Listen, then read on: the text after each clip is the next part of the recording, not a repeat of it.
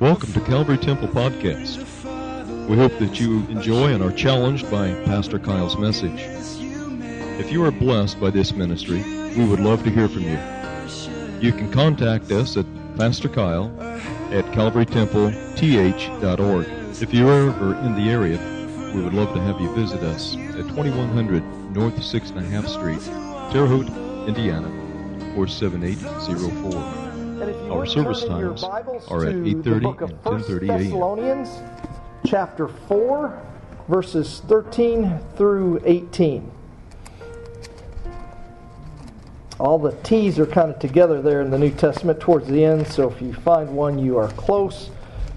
1 Thessalonians chapter 4, verses 13 through 18. But we do not want you to be uninformed, brethren, about those who are asleep, so that you will not grieve as do the rest who have no hope.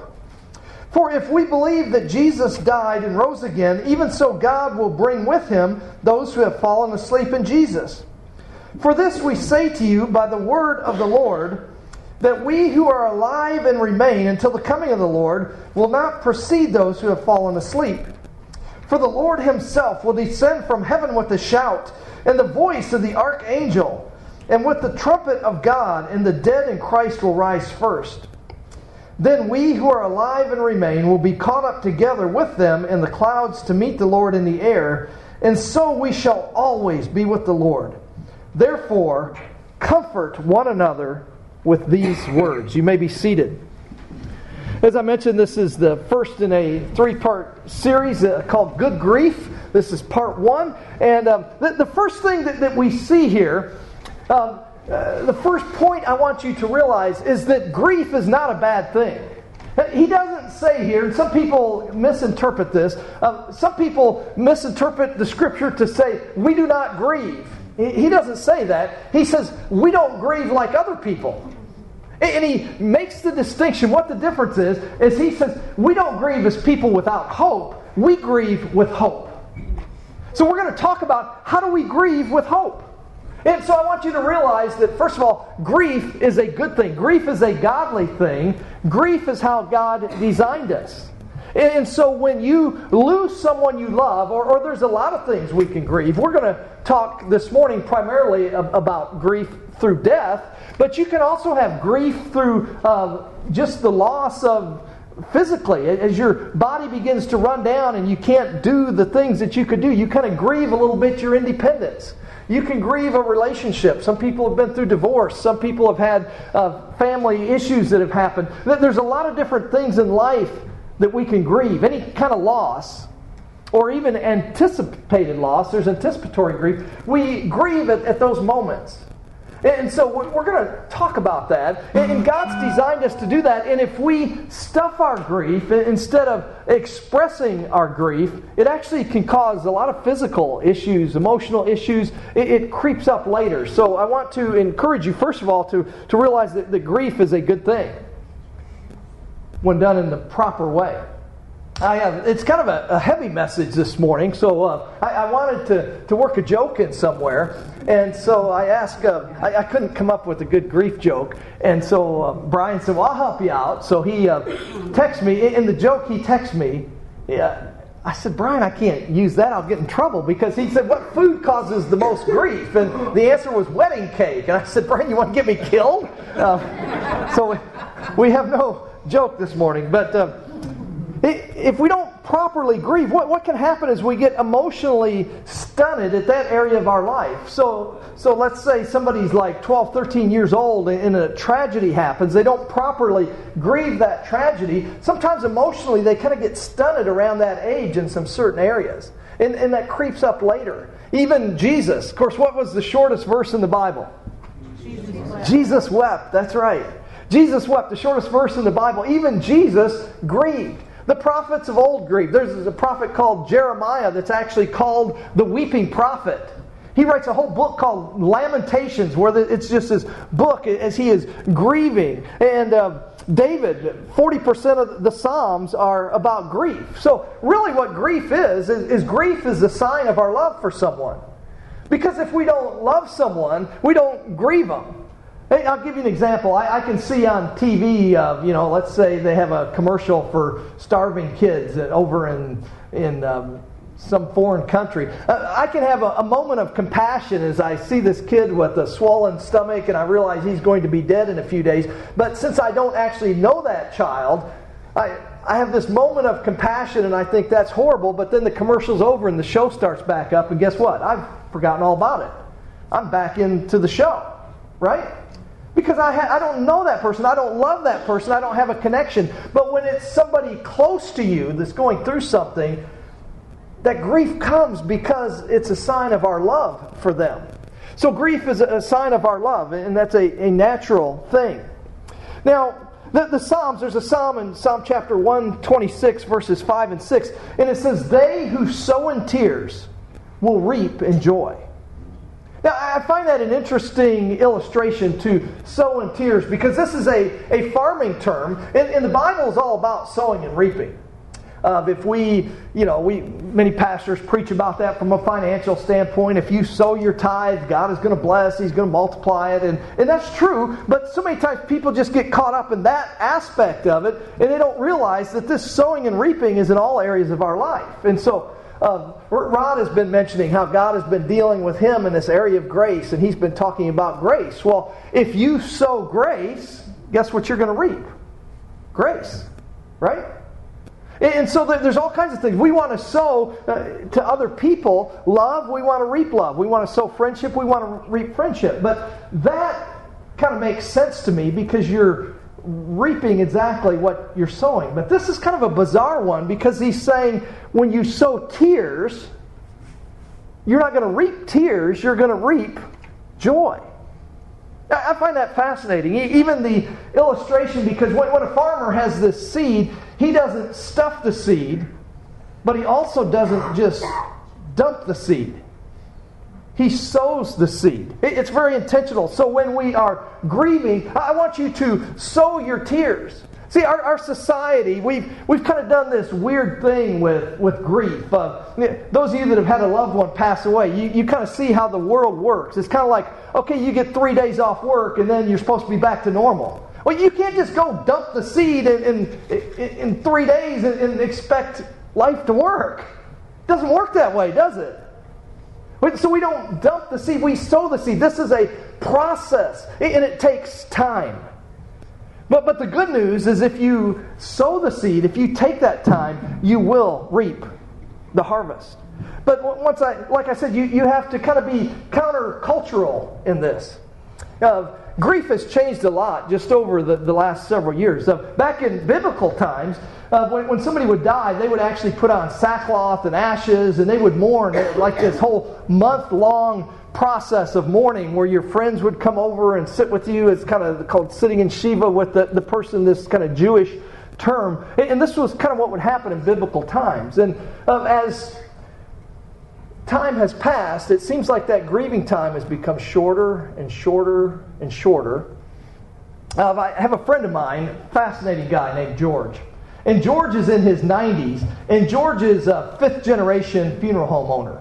Matter of fact, until he finally had to sell his funeral home, his funeral home was the oldest family-owned funeral home in Indiana. It was down in Vincennes. And George, even though he's in his 90s, he still likes to work. So he's still a funeral director. So I still will do funerals with George, and we'll ride together out to the graveside, and we'll talk, and he'll tell me stories because George is a talker. And he's got so many stories. You can imagine over 90 years the amount of funerals this guy has done. Well, one of the stories he told me one time was about when he was 10 years old, and he was helping his dad, and he would help his dad take the generator out to the chicken coop. They'd put the generator in the chicken coop and run lights into the house, and they would have the wake in the house for the family. And it would kind of be this week-long thing of people bringing in food and mourning and this week-long event. That's how things were when George was younger. Well, when I started pastoring 25 years ago, things had went from a week in the home to kind of 2 days at the funeral home.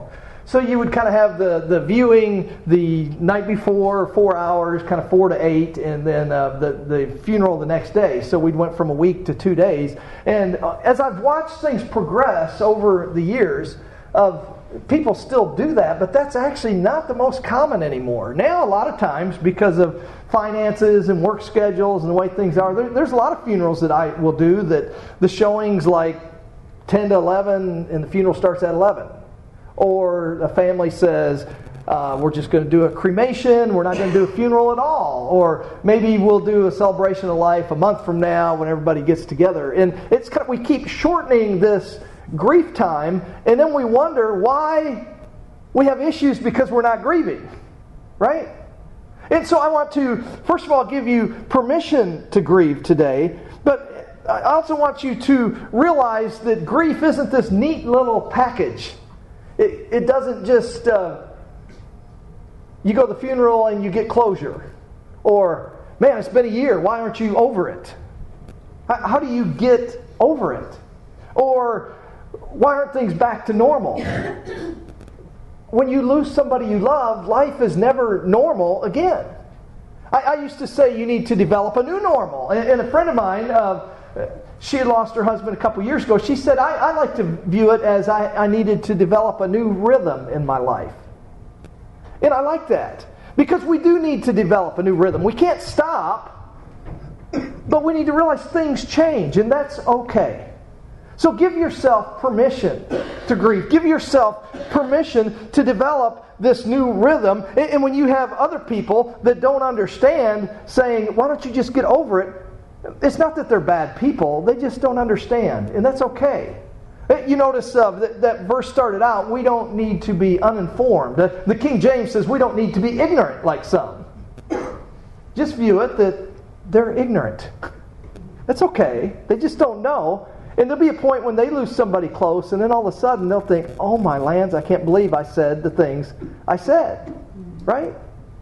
And so we all grieve in a different way. But one of the things I want to share today, I've wanted to preach this sermon this morning for about 3 years. And it just hasn't seemed to be the right timing. And I just felt like today was the day. So I think it's God ordained that each one of us is here today, and that this is the time for today's sermon. But 3 or 4 years ago, when I wanted to preach this sermon, one of the things that we did is we had Wes and Melissa kind of share a little bit of their testimony. And so they kind of videoed, we kind of taped them, and this week I kind of took just some little sections of their testimony. Melissa did a great job of sharing. Wes is a man of few words, so he didn't say quite as much. But Melissa did just a great job to share a little bit of their grief journey. Their son, Leland, was killed by a drunk driver at 22 years old. He was on a motorcycle, and drunk driver hit him, and well over the legal limit, also drugs in his system. And it's been a journey, hasn't it? And it's not something you just get over. And so she shared a little bit of that, and I pared some of that down. And the clip's going to end kind of on an awkward spot, but that's intentional, and I'll share that later. And I'm going to do kind of part 2 of that clip in 2 weeks. So we're going to see the first part of her testimony this morning, if you can get the lights. Don't be mad if I cry. My name is Melissa Owens, and this is my husband Wesley, and I wanted to share a little bit about what we went through when we lost our son. It's sinking in. I just want you to know that everyone grieves differently, but this is our story. So I hope people find it helpful, but it's not the same for everyone. I'll never forget what we went through May 22nd and 23rd of 2012. We were in our room getting ready for bed, and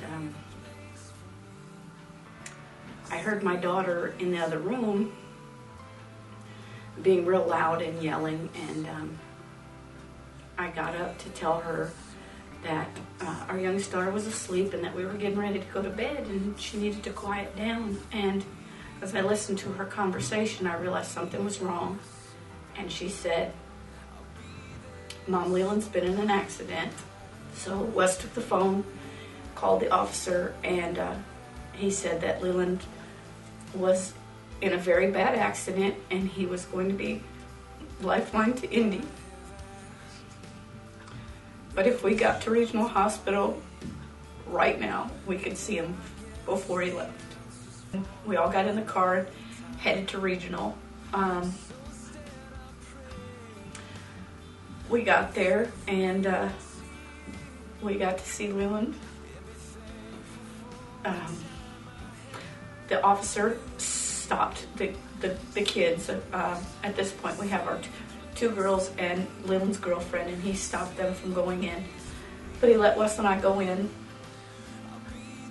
and he was on the board, all ready to be. He's in the bed. He's in the bed, and I don't remember a lot of what he looked like. Wes went in and kind of stopped me at his feet because he said he looked bad. They had a collar on him, and the team was there to fly him to Indy. Finally, the doctor came in.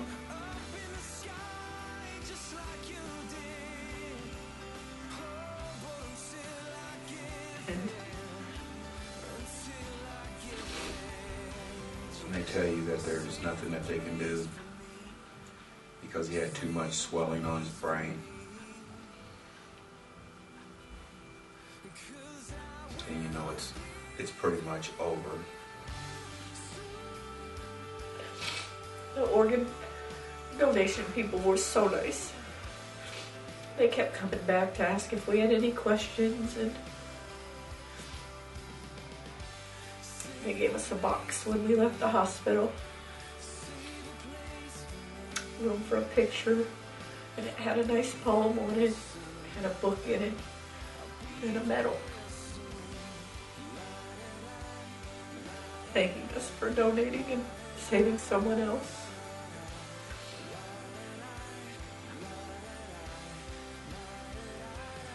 I just remember leaving the hospital without my son.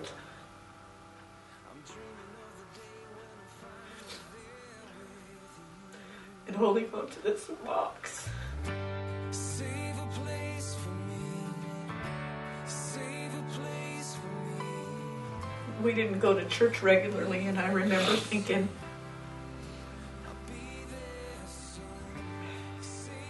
now it's too late. I can't take my son to church and teach him all the things that he should know. There's just no more time for that. I always wanted to raise them going to church, but I just put it off, and as they got older, I thought, how am I going to get grown kids? Leland was 22 at this point, and he's the baby boy. Our youngest daughter's 14. And then there were, all the other four are older than that, and I thought, how do I get 20-some-year-old people to go to church? And I just kept putting it off, and I realized that night that I didn't have any more time.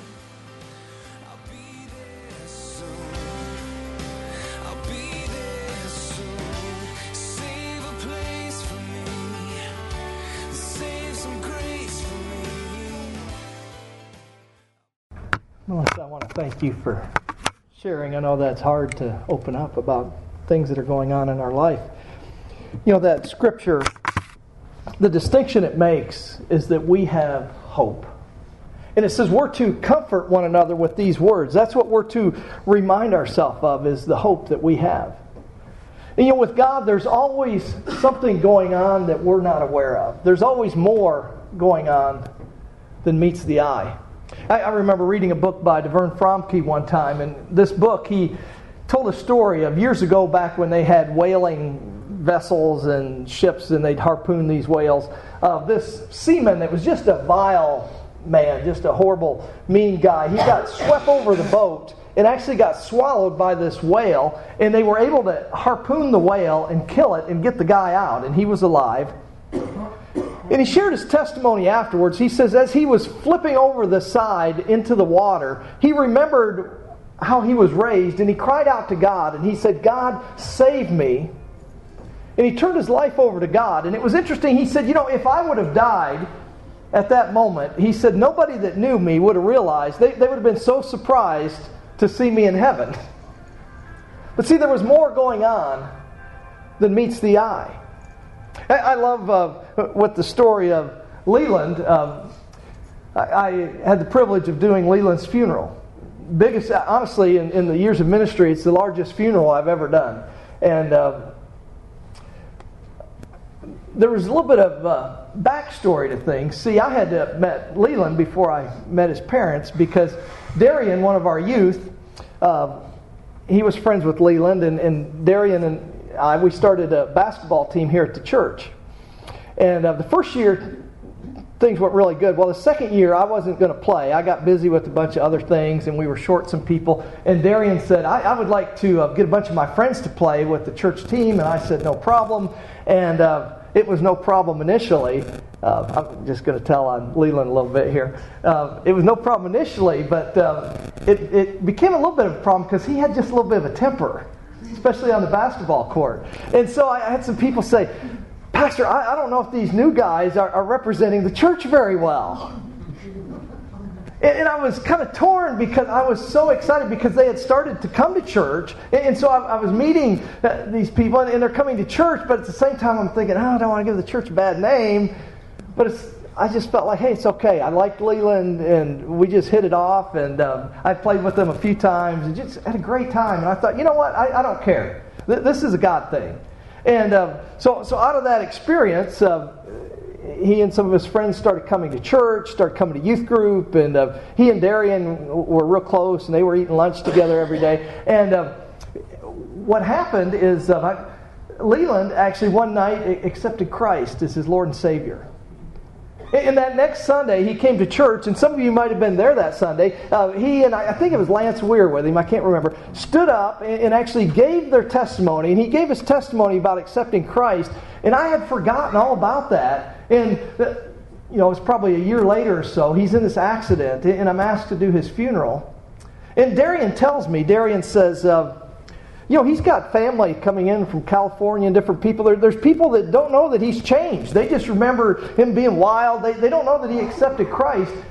He said, did we get his testimony on tape? Because we record the sermons. And I said, probably not, because usually we don't start our sound team, they actually, when I start the Apostles' Creed is when we kind of click record. And then we start the recording. We don't have any of the rest of the sermon recorded. But I said to Darian, do you know approximately the time frame? And I'll see if I can find it. And so he said, I think I might even know what Sunday it is because he'd written down when Leland had accepted Christ. And so we kind of got that date together. I went back and I looked, and I'll show you what I was able to play at the funeral. They actually got to hear Leland's voice at the funeral, which was kind of cool. And if the sound people can go ahead and play that clip now. I'd say since college, that's when stuff started. Darian kind of started working on me and trying to get me to, Leland, you shouldn't do this, you shouldn't do that. And I was just all right, well, I'll listen to him for the 20 minutes we eat and then make him happy.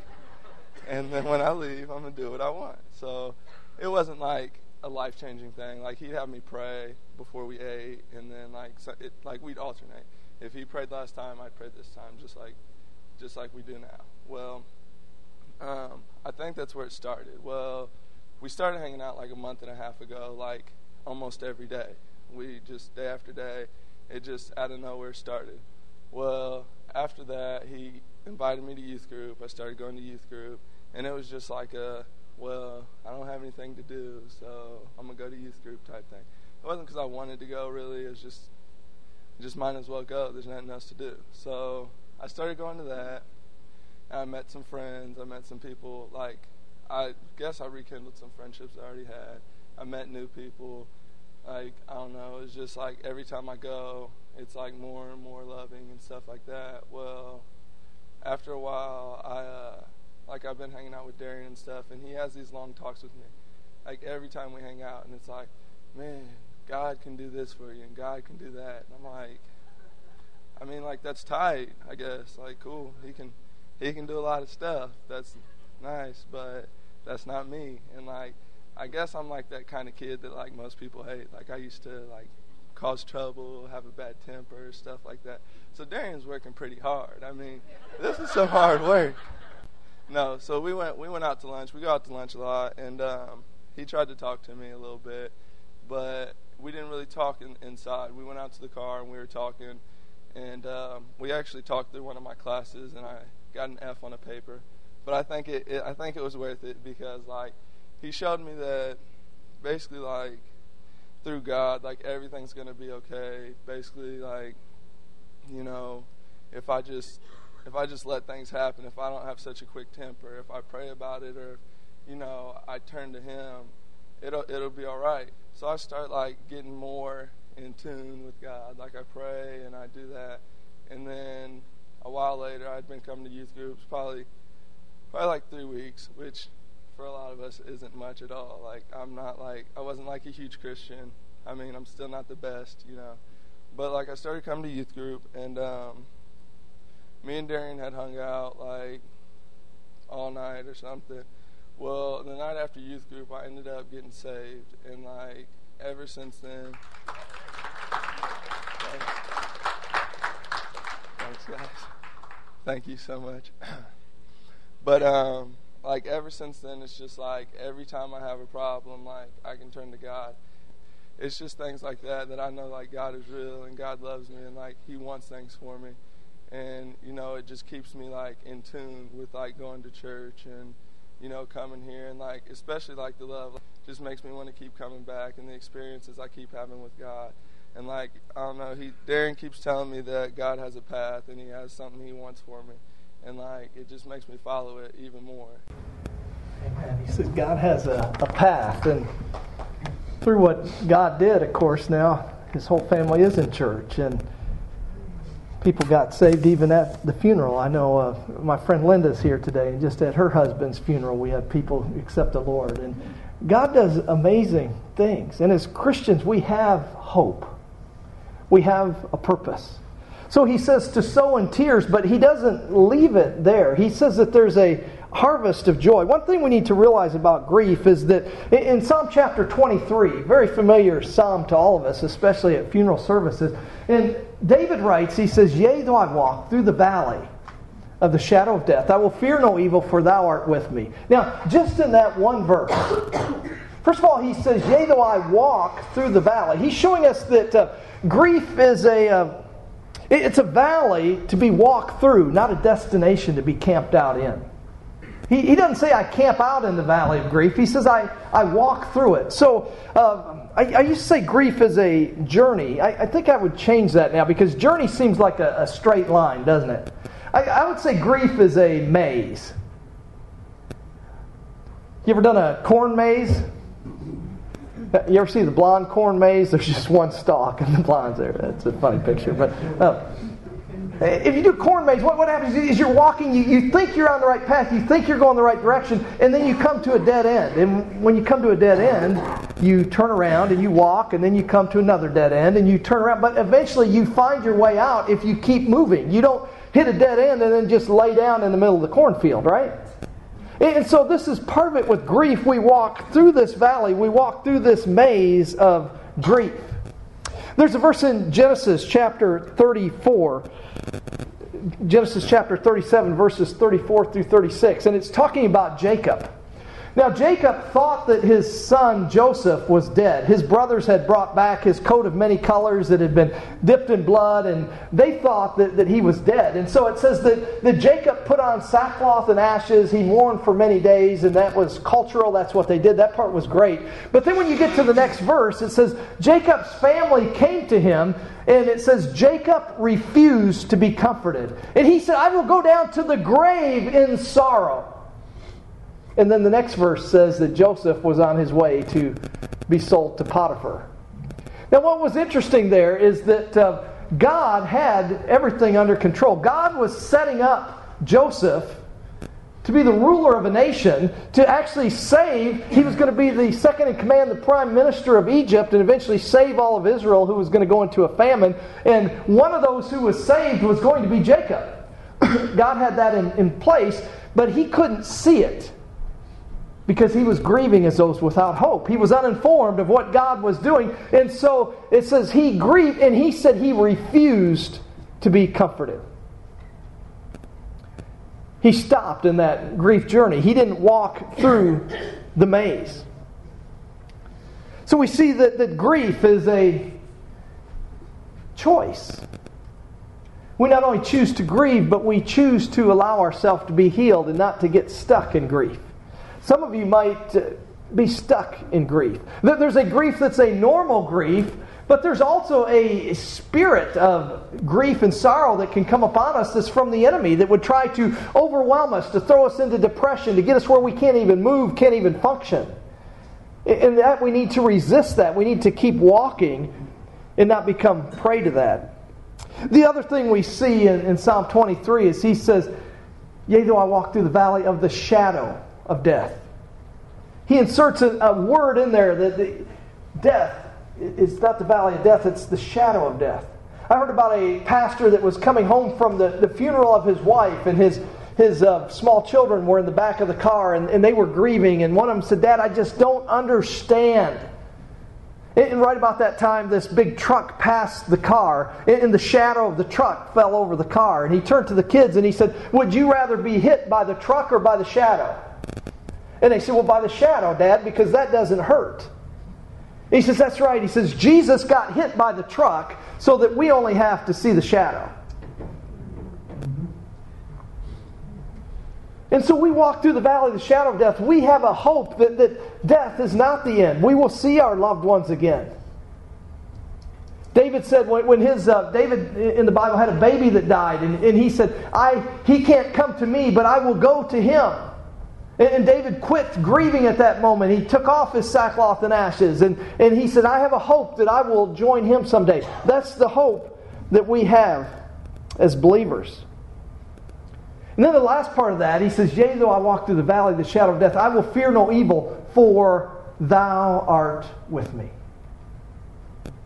See, that's the main point to get. When we are grieving, we're not going through our grief alone.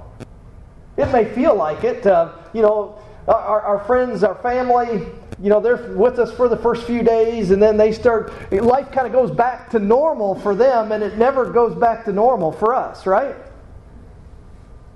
But you're not alone. Jesus is with you. God is with you. He's with us when we walk through that valley, through that maze. So what's the solution? Let's cut to the chase. Let's cut to the end of the sermon. What's the answer to us? We talked last week about bringing life from chaos. And one of the ways to do that is when this world was without form or void, God spoke and life came to chaos. If you missed that sermon, get that sermon. One of the ways to defeat chaos in our life is to get a revelation from God. And death is the ultimate chaos. And so when you're dealing with death, when you're dealing with grief, you need a revelation from God. Now, revelation comes in two parts. One type of revelation is what I'll call a corporate revelation. There are some promises that all of us have as believers. We all know that God will never leave us or forsake us. We all know that we have hope. We've read those. So there are promises in the Bible. And so I want you to get revelation from the Word of God on what He has for you. But there's also a very specific revelation that God wants to do for your life. He wants to speak a very specific word to you that can just change everything. Some of you have heard of Stephen Curtis Chapman, a Christian singer, songwriter. And kind of an interesting connection is before Beth and I got married, she lived in Tennessee, in Nashville. And the church she went to, Christ Community, was the church that Stephen Curtis and his wife, was it Mary Beth? Is that his wife's name? They went to her church. And so, she's kind of highfalutin here. I married up. All of us guys marry up, that's for sure. So she went to church with them, and during this time she was there, one of the things that was real significant in the life of that church is Stephen Curtis and his wife, they have 6 kids, and their youngest daughter, Maria, was playing out in the yard with one of her siblings, and their son backed over her with the SUV, and she died. Just a horrible tragedy. And so here's this family trying to walk through this grief, this loss, and even trying to help their kids as one of the kids involved in it. You can imagine the guilt, the shame, everything else. And so as a church family, you rally around, you walk through these things with them. And so it's very impactful on their church. And some of the songs that he's written out of that experience are just some really powerful songs. But I was just listening this week to a sermon an interview that Stephen Curtis gave about that time in his life. And he said when he was coming home from the funeral, he was saying, God, I need a word from you to make sense of this. I know logically that you're good, that you're in control, but it's one thing to know it here. You got to get it here. And you just can't make sense of this stuff. And he's saying, God, I need to hear something from you. He says when he got home, he said Maria used to love to draw, and he walked over and she had this little art table that she had been coloring a picture on the day before the day she died.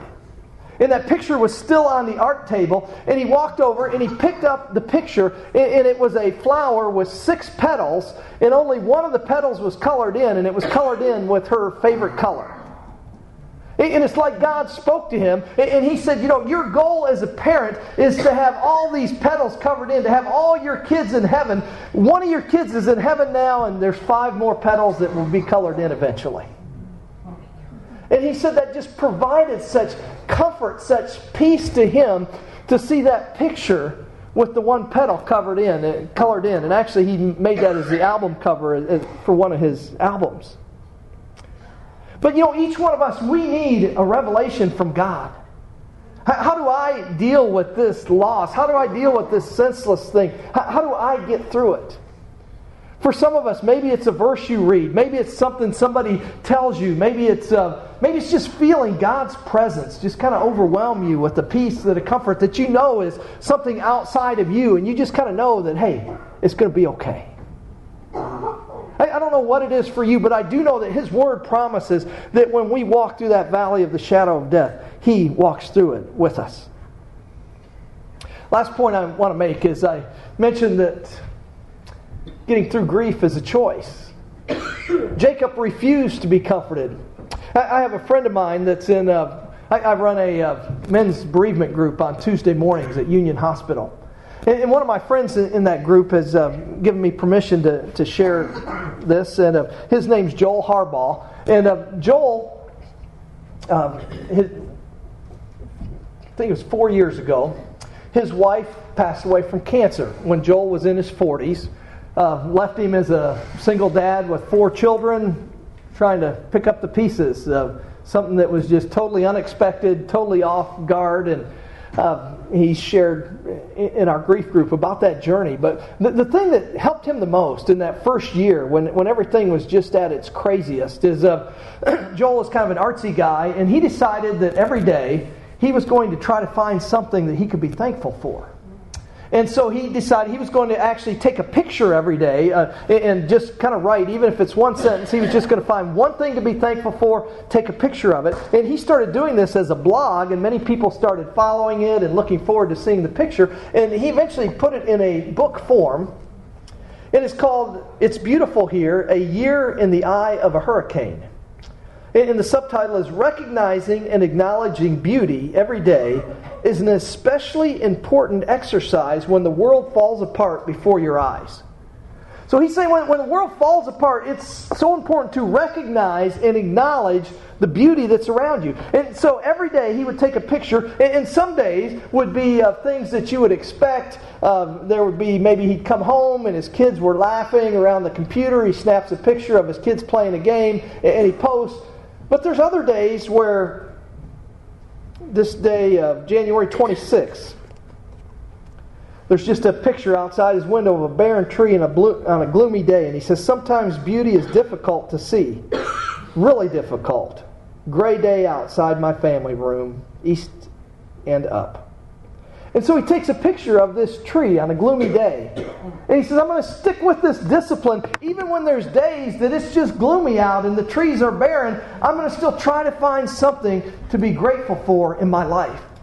So he chose gratitude over satisitude. That's the challenge that we have in those difficult times. But as we walk through that maze of grief, as we walk through that valley of the shadow of death, as we sow in tears, we will reap in joy. And we have the hope of the resurrection, that we will see our loved ones again. We don't need to grieve as those who grieve without hope. I'm going to ask our worship team to come forward this morning, and I'm going to ask each one of you to bow your heads today. I'd just like to ask, if you are here today and you've had a loss in your life and you'd just like to acknowledge that, just slip your hand up and down. We're not going to embarrass you. Almost everybody here, we've experienced loss in some form or another. Maybe you're here this morning and maybe you're grieving right now, and maybe you need a revelation from God. You need that revelatory word to really help you begin to turn the page. If that's you, would you just slip your hand up and down right now? See those hands.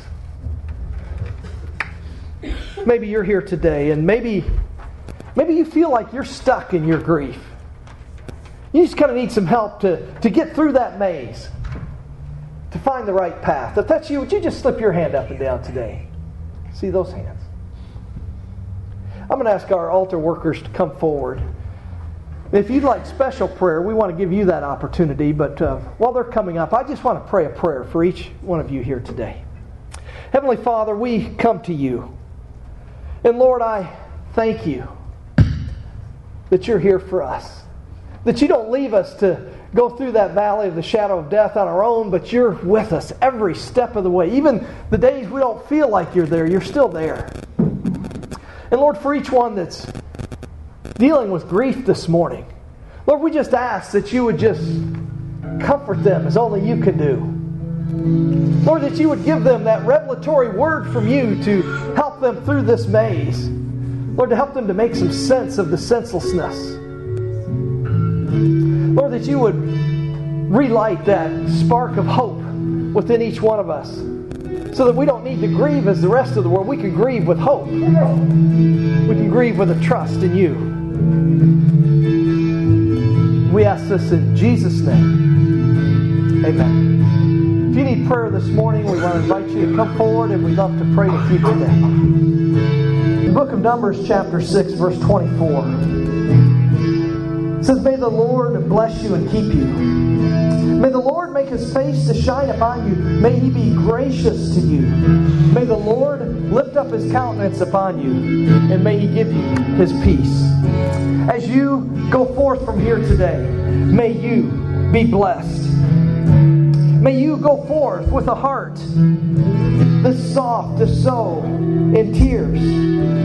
May you go forth with a revelation from the very throne of God of hope. And may you get unstuck from your grief. And may you overflow with the spirit of thanksgiving. In Christ's name, amen.